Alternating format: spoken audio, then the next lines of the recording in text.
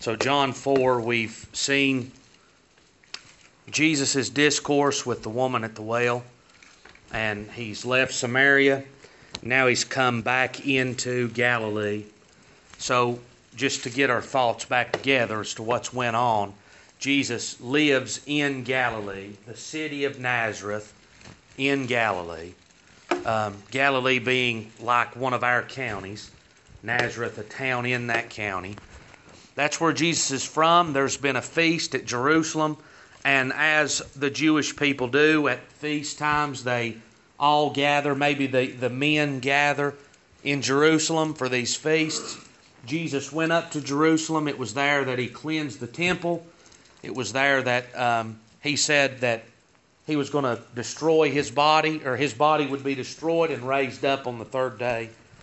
And now he's come back from Jerusalem, going back home to Galilee. He has passed through Samaria. On his way back, there where he stopped, he met with the woman at the well and spoke with her. And now in verse 43, after he stayed 2 days in Shechem, in Samaria, he's now come back home. And we covered some of this last time, so we'll go quickly through what we've already covered. But let's pick up in verse 43. After 2 days, so that's the 2 days that Jesus spent in Samaria, he departed thence and went into Galilee. For Jesus himself testified that a prophet hath no honor in his own country. Then when he was come into Galilee, the Galileans received him, having seen all the things that he did at Jerusalem at the feast, for they also went unto the feast. So Jesus came again into Cana of Galilee, where he made the water wine. And there was a certain nobleman whose son was sick at Capernaum. So now Jesus has come back, and we said last time, a prophet has no honor in his own country. Jesus says those words, and as he comes into Galilee, they receive him gladly. And, that being the local celebrity of Jesus, the name of Jesus. Jesus has put Galilee back on the map, if you'll have it. Everybody's talking about this man from Galilee. But when it comes to the doctrine of the Word of God, when Jesus is going to begin to teach why he's there and the need that they have of him and what he's come to accomplish for them, it's then that they all reject him. Remember, we're going to see this ministry as Jesus works all of these works. We're going to see his ministry balloon, and there's going to be multitudes following him and thronging him. But by the time he dies, there's 120 people that believe that are in the upper room. So what can you conclude from that? There was no genuine faith, and we'll think about that on into this scripture today. What is genuine faith? There's emotionalism. There's this miracle seeking and watching. That's entertainment's what I would say. They're in it for the entertainment factor. We want to see what this man is going to do next. That's why you'd tune into Evel Knievel. We want to see what he's going to do next. Well, that's the way they treated the Lord. We want to see his works. But as far as being persuaded and convinced that this man was the propitiation for our sins, his death was going to pay for my sins, that I could be accepted with God, that he was the Messiah, the Savior of the world, the majority of folks never came to that belief. That's right. And they don't today either. That's just the truth. Some follow for a little while. Some follow till persecutions arise. Some follow till trouble comes up. Some only come when trouble comes up. And when things are well, they go. But those that stay and pursue and follow until the end, they're very few. They're a remnant. And so the work of God is made evident. It's not something man can do of his own power or ability. So he comes in and they receive him gladly. because they had been at the feast. They had been there. Maybe some seen it. They bring word back home. The talk of the town. Sometimes we disconnect. This is real life. This is a real place. These are real people. So when somebody you know does something that's crazy, what do? You go tell everybody that'll listen to you. Let me tell you what I seen. Well, that's what's went on. Jesus, they're waiting on Him to come back now. They want to talk to Him. They want to see Him. They want to say, boy, I saw how you talked to them old Pharisees up there. I saw how you put them in your place. I just want to congratulate you for that.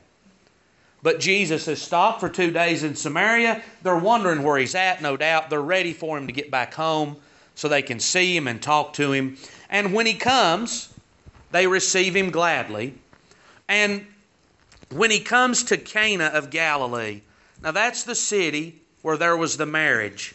So Nazareth is a town, Cana is a town in Galilee. This is where the marriage was, where Jesus made the water into wine. His first miracle. So when He comes back into Cana of Galilee, and there was a certain nobleman whose son was sick at Capernaum. John is very good at setting the scene, giving us the setting that all of this is happening. So Jesus is now back in Cana. There's a man that lives in Capernaum, that's another town in Galilee, and his son is sick. So verse 47, when he heard that Jesus was come out of Judea into Galilee, he went unto Him. Look at how word has gotten around. I mean, it almost to me sounds like Jesus comes into Cana, and somebody from Cana goes to Capernaum, says Jesus is back. He's back in town. But this man whose son is sick here, he gets word that the Lord is back in Cana. So if Jesus is going to retrace His steps, He's going to wind up going back through Capernaum. That's on His way back home. But this man, because of the urgent need that he has, doesn't have time to wait on Jesus to come, nor does he want to risk as to whether he's going to stay 2 more days somewhere else. You see that? This man's got a pressing need. He's got a need that even at the point of death, we're going to read in just a minute. So he's seeking the Lord, and when there's that urgency and that urgent need, man will do more than what he's apt to normally do. When the Lord brings that conviction and persuasion, it don't take some great move or wisdom of man to bring somebody to the Lord. But when the Lord brings that great need upon the heart, they'll come. They'll find Him. They'll search Him out. They'll look for Him. And so here, he's come to the Lord. And Jesus said unto him, except you see signs and wonders, you will not believe. So we talked about this just a little last time. But here is the answer maybe to the question that we've been left with. A prophet's without honor in his home country, but they're receiving him gladly. What's Jesus talking about there? Well, except you see signs and wonders. That's what they were there to see. They were there for the show. They were there for the theater. And if you'll pay attention with a sober mind as you go to church, as you go to places, you go to revivals, there's a pile of folks that come for the show of it. That's right. We come to see the preacher jump around.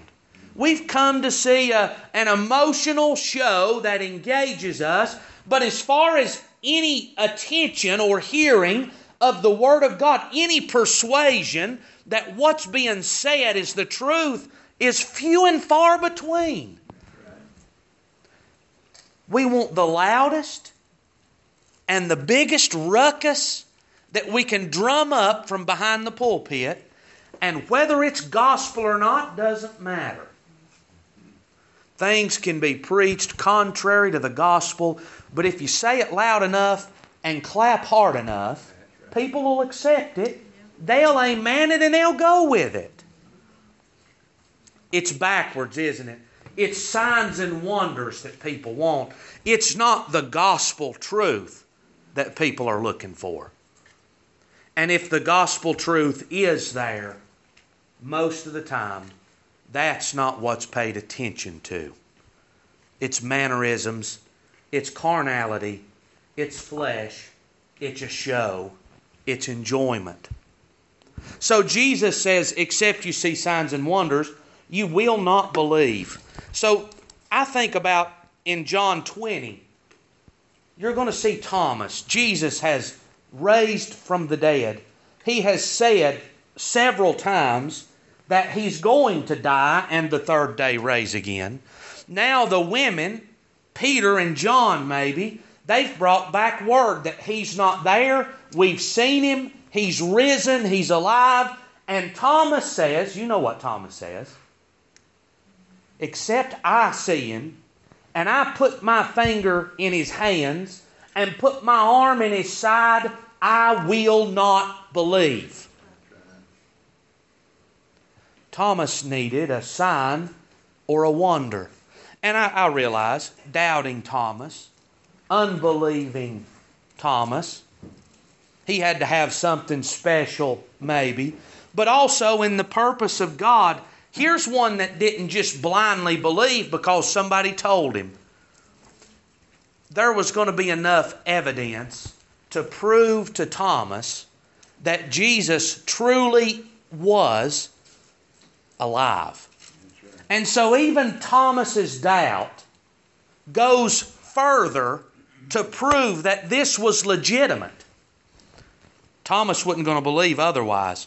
But Jesus says to Thomas, because thou hast seen me, thou hast believed. Thomas, the reason you believe is because you've seen my resurrected body. But blessed are they who have not seen and yet have believed. How is that possible? How is it possible that people that never seen Jesus before, they didn't see him alive, they didn't see him dying, they've never seen him resurrected, they've never seen any of the disciples, we are 2,000 years separate from, and you could stop at any point in history in between. How can people be so persuaded of this man's work that they're willing to die for their belief of it?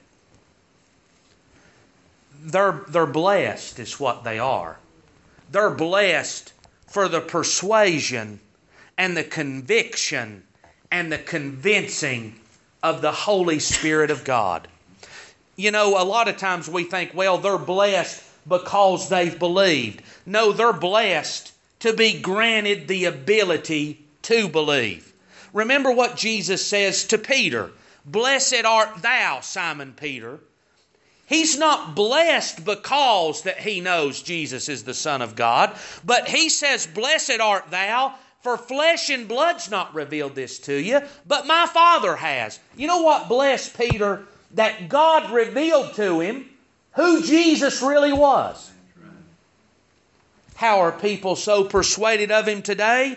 God has revealed him unto them. God did that work. Now we know people that are religious. We know people that were raised up Christian. We know people that in their mind believe in Jesus, and yet there's no persuasion that brings about reform in the life. It's not Christian raising that produces saved people. And I'm not putting down Christian raising. It don't matter what you say anymore. If people don't like you enough, they'll twist everything you say, even though they know what you're really meaning. But it's a work of God that brings about persuasion, that changes the life and brings people into the Lord Jesus Christ. The nobleman saith unto him, Sir, come down, ere my child die.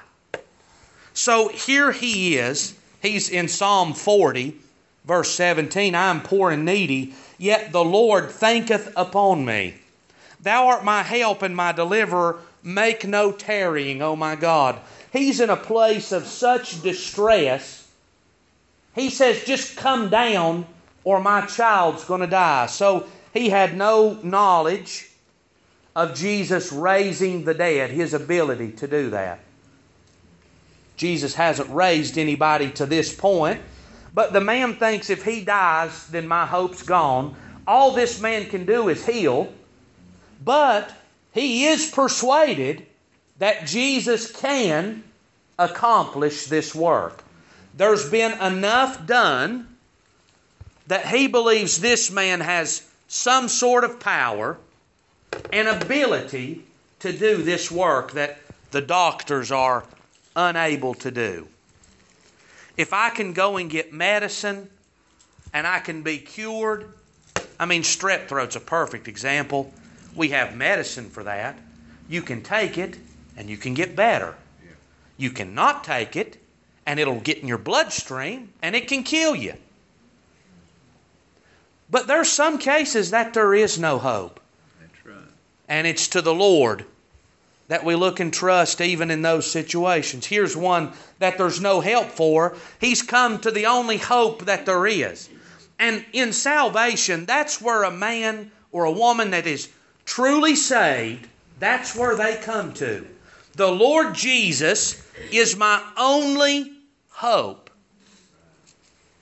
How does a man get to that place? He's persuaded. He's convinced. He's convicted. I would like for you to equate, all those words mean the same thing. You hear conviction. That's the word that's always used in church circles, but they all mean the same thing. To be convicted is to be convinced, is to be persuaded. And all of those are Bible words. Abraham was fully persuaded. We'll look at that a little bit later. They're all Bible words. They all have the same meaning. When I say we need our people to be convicted, really what I'm saying is I need the Holy Ghost of God to persuade them of the truth. They need to be convinced of what the truth is. True. And so this man has some level of persuasion. Come down, or this is going to be the end. Is that not the case for every individual that's lost and undone? That's the case. They're coming to an end. And the Lord Jesus, He truly is the only hope. So Jesus says in verse 50, Jesus saith unto him, Go thy way, thy son liveth. And the man believed the word that Jesus had spoken unto him, and he went his way. So that word believed, the word faith and the word believe, they're very close in the Greek language. They're of the same word. I would try to pronounce them, but I'll butcher that. So faith is a persuasion, a credence, a conviction of moral truth. If you look it up, that's your definition. And this word, to believe, it's to have faith, to credit, to entrust. So it's more or less an action word. It's faith in action in an individual. So Jesus says, except you see signs and wonders, except I go down there and do some great display, you're not going to believe. He says, come down ere my child die. And Jesus says, go your way, your son liveth. What evidence does he have that this has taken place? His son's in another city. We're going to see probably a day and a half or more journey away. They don't have cell phones. They don't have cameras. They don't have telegraphs. He's got no way of knowing. All he's got is Jesus says, go your way, your son's living. And you say, well, he was alive when he had the fever. But that's not really what the word means. there's been a work done. Your son is well. Right. So here is an example of what faith looks like. With no natural evidence. There's none. You tell me what cause this man has to believe what Jesus has said. He's got no evidence of it. He's got no sight, no hearing. He's not seen anything done. There's been no sign that anything's changed. All he's got's the word of the Lord Jesus. Now you put yourself right there. Are you going to turn around and go 2 days back home? In the flesh, that ain't going to cut it. You know what we need? Give me a sign that I know that my trip's not been in vain. Give me something to hold on to that I can look at that will assure me that everything's been done. This man doesn't need a sign or a wonder. The Word of God is enough for him. He believes the Word of God. You know, that's what people that are coming to salvation, that's what they have to do. You must believe the Word of God. Well, I would like for there to be a sign. What kind of sign do people really need to be persuaded? Remember, I read you or quoted this scripture last time. Jesus told the rich man that was in hell, if Lazarus raised from the dead, and he went back to your brothers and spoke to them, they wouldn't believe even though one raised from the dead. See, that sign and that wonder, that's what people get hung up on. We get hung up on the work and not the message of the Word of God. And if you're not careful, you'll get hung up on the mannerism and you'll miss the message of the Word of God. So then, what is faith? And this scripture came to me as I was thinking about this verse. Elijah, during the time that there was no rain and there was a great famine, he was sent to the widow's house, you remember? And as he left the brook that had dried up, he went to Zarephath, went to this widow woman, and she said, well, I've got a handful of meal. I'm going to cook that. Me and my son's going to eat that, and then we're going to starve to death. That's all we've got left. We don't have any means to buy more. The land is in such terrible shape. This is the end of my days. And Elijah says, no, the Lord sent me. And what I'd like for you to do is take that last handful of meal and make me a cake and bring it to me first. And then make for yours. Because the flour's going to stay. The meal's going to stay. The oil's going to stay. Everything's going to make it until the famine is ended. The Lord said so. Now you put your arm in the flour basket, in the meal barrel, and you pull out the last handful. And you take the oil and you pour the last few drips of oil into it, and you tell me you're going to believe that there's more in there. And yet, every time she went back, there was another handful there. She was able to scrape enough for another cake every time she went back. But you know what she's going to have to do? She's going to have to first believe the Word of God. And not just believe it as, yeah, I know what you're saying, but believe it enough that action goes with it. This man's going to leave and go back home. She's going to bake her last cake of bread and give it to Elijah. And well, if this don't work, then we're not even going to get a last supper, a last meal. She's believing the Word of God. So Hebrews 11, the great chapter of faith, shows us what faith is. And again now, if you're not careful, you'll read Hebrews 11 and you'll stand in awe of the people in Hebrews 11. The people are not the focus of Hebrews 11. Faith is the focus of Hebrews 11. And what faith did in all of these different people's lives. So faith, a persuasion, a credence, a conviction of moral or religious truth. So let's just stick with the first word of the definition, persuasion. So faith is the evidence of things hoped for. It is the substance of things hoped for, the evidence of things not seen. I thought that sounded wrong. So the substance, the foundation, that would uphold, it's a pillar is really what it is, of things hoped for. So remember the Bible word hope, not like our word hope, but it is a confident expectation. It's sure, it's certain, it's not I hope that it comes, as we would say, but it's I know that it's coming at some point.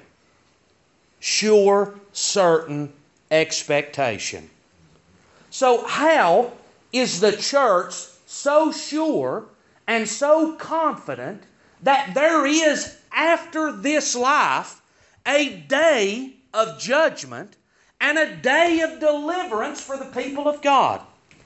And just take it back to your lost time. How was it that you became persuaded? You got faith. You can say it that way. How was it that the faith or the persuasion come to you that you were in sin and in danger of eternal judgment? What persuaded you that if you died you were going to lift your eyes in hell? What persuaded you that the Lord Jesus was the only hope that you had? What persuaded you that you had to move to Him or you were without hope? You were persuaded of that. The Holy Ghost of God persuaded you. So where did that faith, that persuasion come from? Well, preacher, everybody's got faith, and you have to exercise it. Is that really true? That faith was in you the whole time, and you just had to exercise it. You were not persuaded of any of that beforehand. God persuaded you of that by the Holy Spirit. So that lines up then with Ephesians 2. That faith is the gift of God, not of yourselves. It's the gift of God. It lines up with what happened to Peter. Peter, flesh and blood did not reveal this, but my Father revealed it. Where did your faith come from? From the persuasion, the conviction, the convincing of the Holy Spirit in your life. That's where Bible faith comes from. And do you know what is upholding our expectation of a world to come that's better? The persuasion of the Holy Spirit of God. I'm telling you, the Holy Spirit persuaded me in such a way that I could not unbelieve it. I could not get away from it. But once God persuaded me even that I was a sinner, my life was different after that. When it thundered loud, I remember loud thunder and my heart jumping. The Lord's coming back. Couldn't go back to the way that it was beforehand. There was a persuasion there. A persuasion that brought about salvation in the Lord Jesus Christ. But do you know how we're persuaded? The Holy Spirit of God. So this persuasion is the foundation of our hope. We know there's a better land. God, by the Spirit, has persuaded us of that, and is the evidence of things not seen. Things that's never been looked at before. I've never seen Jesus with my eyes before. I've never seen what it's like after this life is over before. I've never seen what it looks like in heaven with the Father. And yet I am persuaded that all of those things are true and real and according to the Word of God. And triple PhD doctors can't talk a man out of that with all the reason. Ain't that amazing? A doctor can tell you to take this pill and it'll help you, and we'll believe that. But these nuts, they can't persuade the church off of the Word of God. If it were possible, they would deceive the very elect. That's what Jesus said in Matthew 24.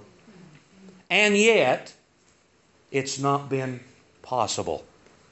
Why is that? A persuasion from God. We have evidence. You know what the evidence is? You know what the evidence to me was? That this was the truth. It's the Holy Spirit bringing about persuasion in my life. So in Romans 4, we're going to look at a man that had faith. See, when you say it like that, our minds think of something good about Abraham himself. But when you say he had faith, what you're saying is he had a persuasion. Abraham had been persuaded, hadn't he?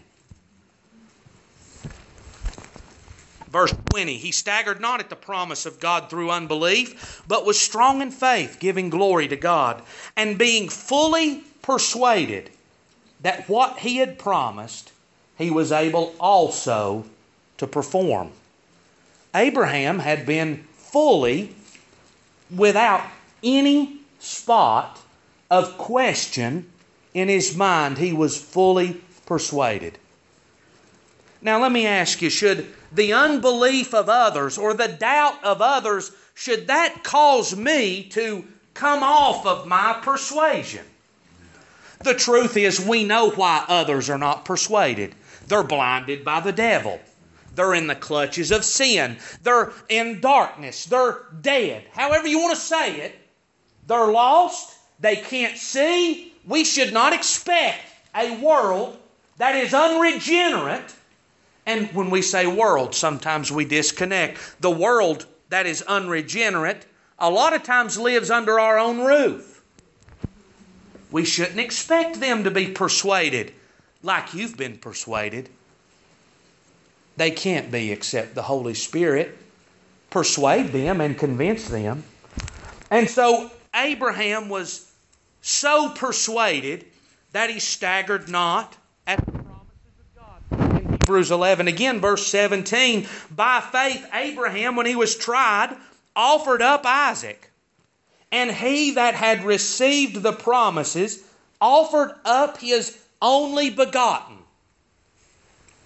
I realize I've said this several times, but this is amazing to me.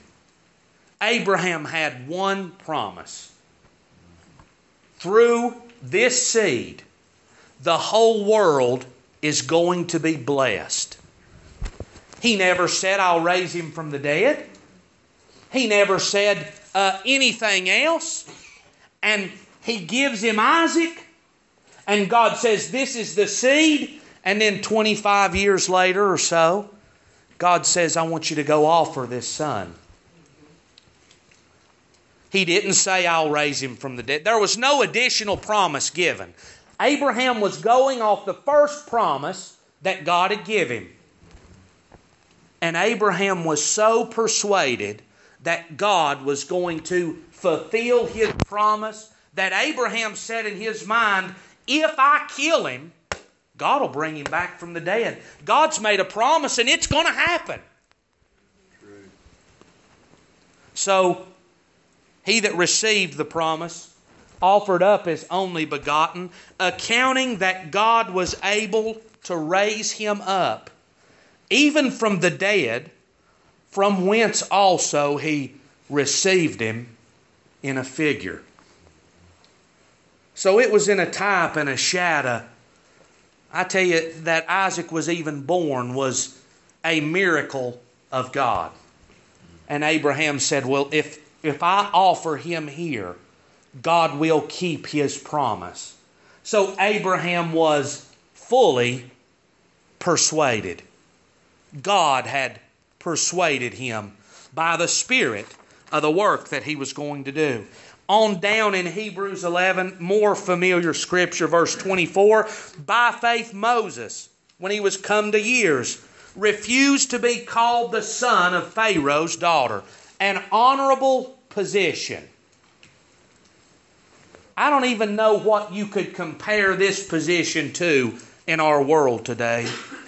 There's not really a sovereign king like Pharaoh was over Egypt, who had control of everything. That don't exist today. But here, Moses had opportunity to grow up and be called the son of Pharaoh's daughter. The highest place in the world, Egypt being the number one country on the face of the earth. Moses was so persuaded that he refused this great position, and the next verse, choosing rather to suffer affliction with the people of God rather than enjoying the pleasures of sin for a season. I'm going to tell you, you don't even have to go that far. You put two jobs side by side, and one of them's $2.50 more an hour. Which one are you picking? The one that profits you the most. But I want you to look at what Moses done here. In one place, he's got the grandson of the sovereign king of the world, and in the other, suffering affliction in the middle of the desert with the children of Israel.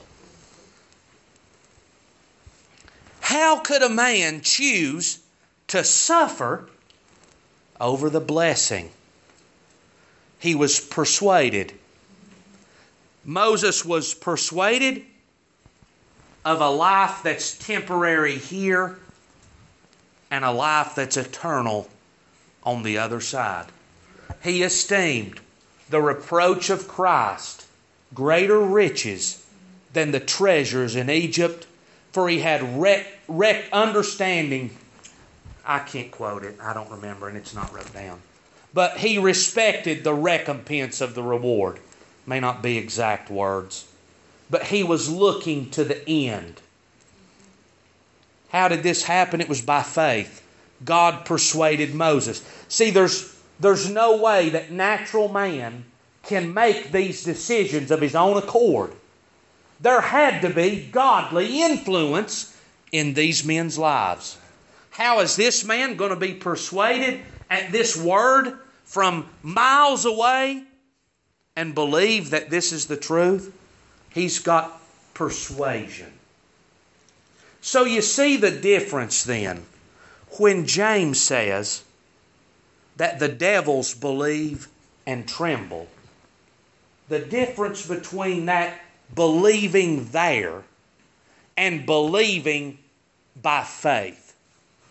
There's a difference.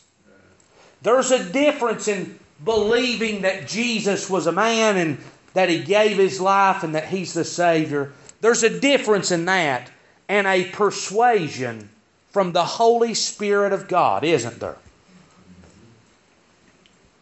There's a difference. So James, the devils believe, but boy, they don't have any persuasion of God. Our world and our friends and our family, they may believe in the head. What they lack is a persuasion. You can say conviction. That's what's lacking. But I want you to know what you're saying when you say it. What they're lacking is faith. What they need is God to give them faith. What am I saying when I say that? That God would persuade them. That God would convince them. That God would convict them. So this man receives the word of God, and the man believed. How do we know that he believed? How do we know that Abraham believed? He offered Isaac. How do we know that Moses believed? He forsook Egypt. How do we know that this man believed? He took that word and went back home. And he's going home now, believing that this work is done. Right. I don't know how you could look at that and not say that the Spirit of God must have been at work to persuade him of this. But he's going home nevertheless.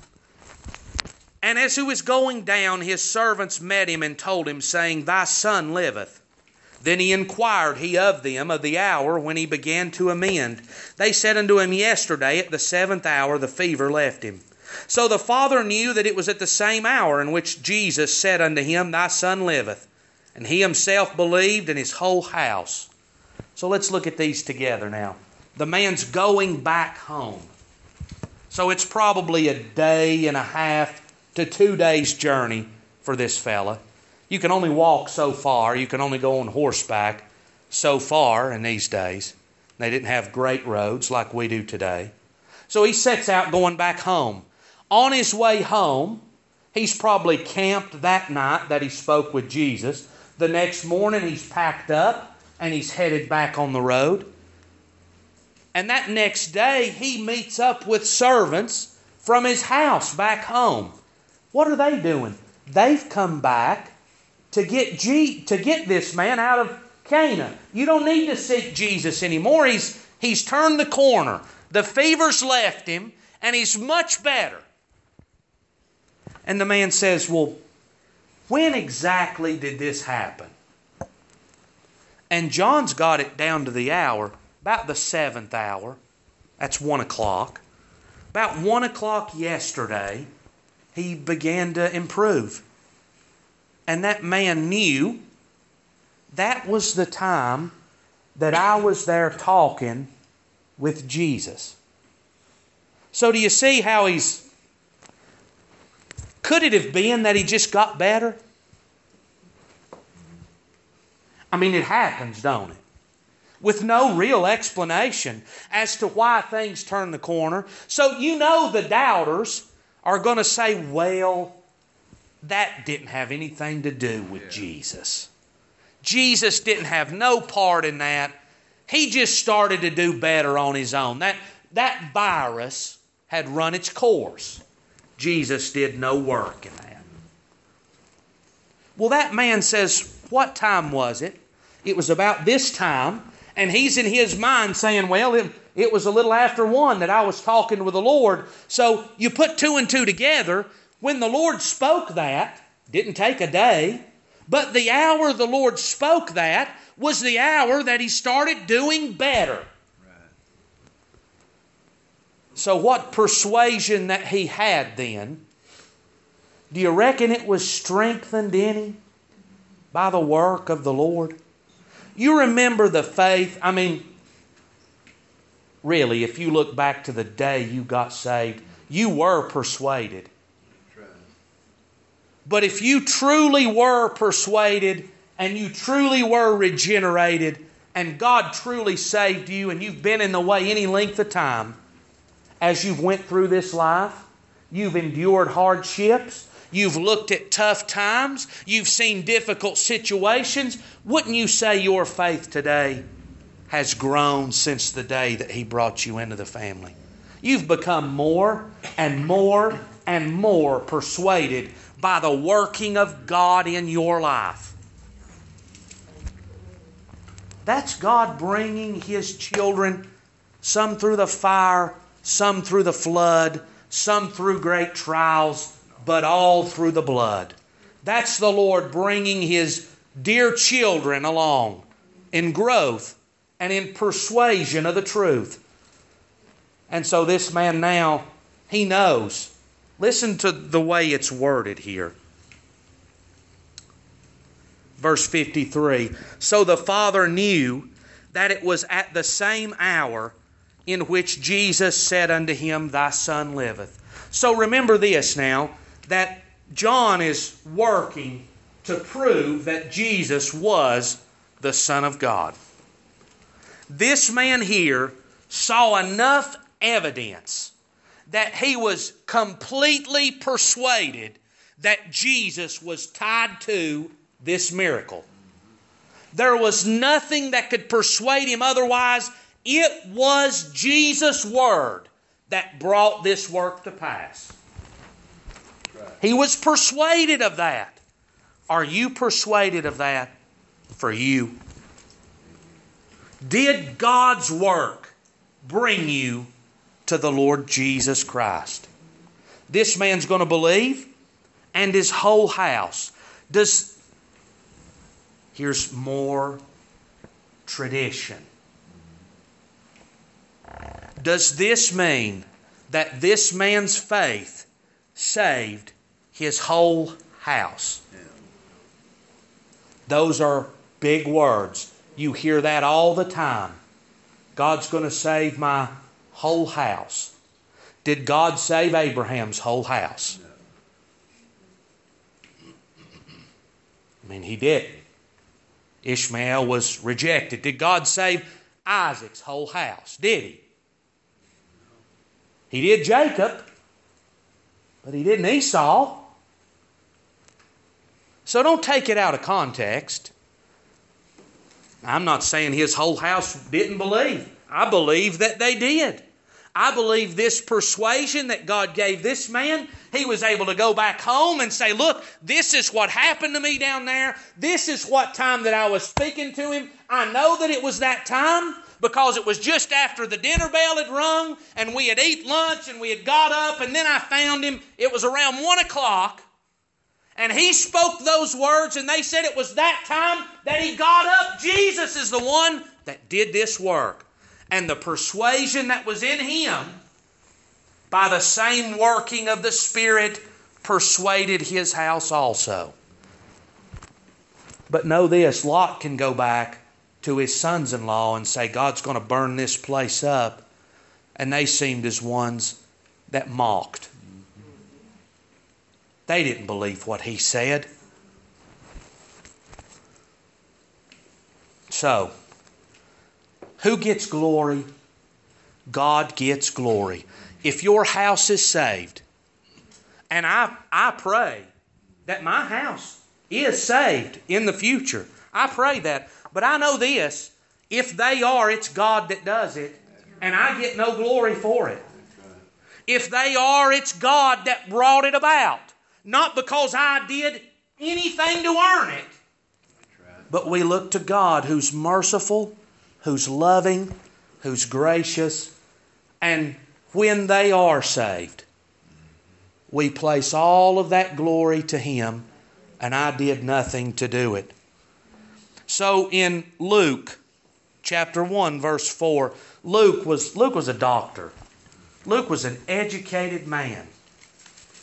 Luke was one that took evidence. I believe he's one going through the evidence. So in the introduction to the Gospel of Luke, he's addressing an individual named Theophilus. And he's saying, I want you to know the things that we are persuaded of. In verse 4 of chapter 1, that thou mightest know the certainty of those things wherein thou hast been instructed. I want you to know just how certain that this way is. Peter says it a little different. We know that we've not followed cunningly devised fables. This isn't stories that people have made up. No. We know this was the truth because I was there in person and I was an eyewitness to His glory. I seen Him on the mount. I heard the voice say, this is my beloved Son, hear ye Him. But we've got a more word of prophecy. We have the Word of God. We have the law and the prophets that pointed to Jesus, and we've got Jesus that fulfilled the law and the prophets. So that there's a certainty of these things. This man was certain the Lord was responsible for what had happened to his son. So there ought to be a certainty in the lives of those that come to God by faith through Jesus Christ, that God's the one that has done this work. If Mom and Daddy has persuaded the children to come to the altar, if the deacons and the preacher persuade the children to come to the altar, then they're going to reach an age and they're going to go their own way. They're going to do their own thing. And there's going to be proof that God didn't do the work. But I tell you what people are looking for. We're looking for a reason to get emotional. We want a show. I want to put on a show, and I want to see a show, and I want to get cry and teary, and I want to enjoy it in the flesh. I want glory. That won't work. That will not produce a child of God. That does not produce a persuasion that cannot be moved. But when God persuades an individual, they cannot be moved off of that. I believe the Word of God will back that up. This is again the second miracle that Jesus did when He was come out of Judea into Galilee. So, whether or not that's the complete second miracle in Jesus' life in that day or not, I don't know the answer to that. I think it could be just in the early days of His ministry. But I think most likely what you've got is John saying, this is the second sign that I've provided you. John's giving evidence. If you were in the courtroom and you've got forensic evidence, you've got video evidence, you've got DNA evidence, maybe you've got a specialist in each one, and what are you doing?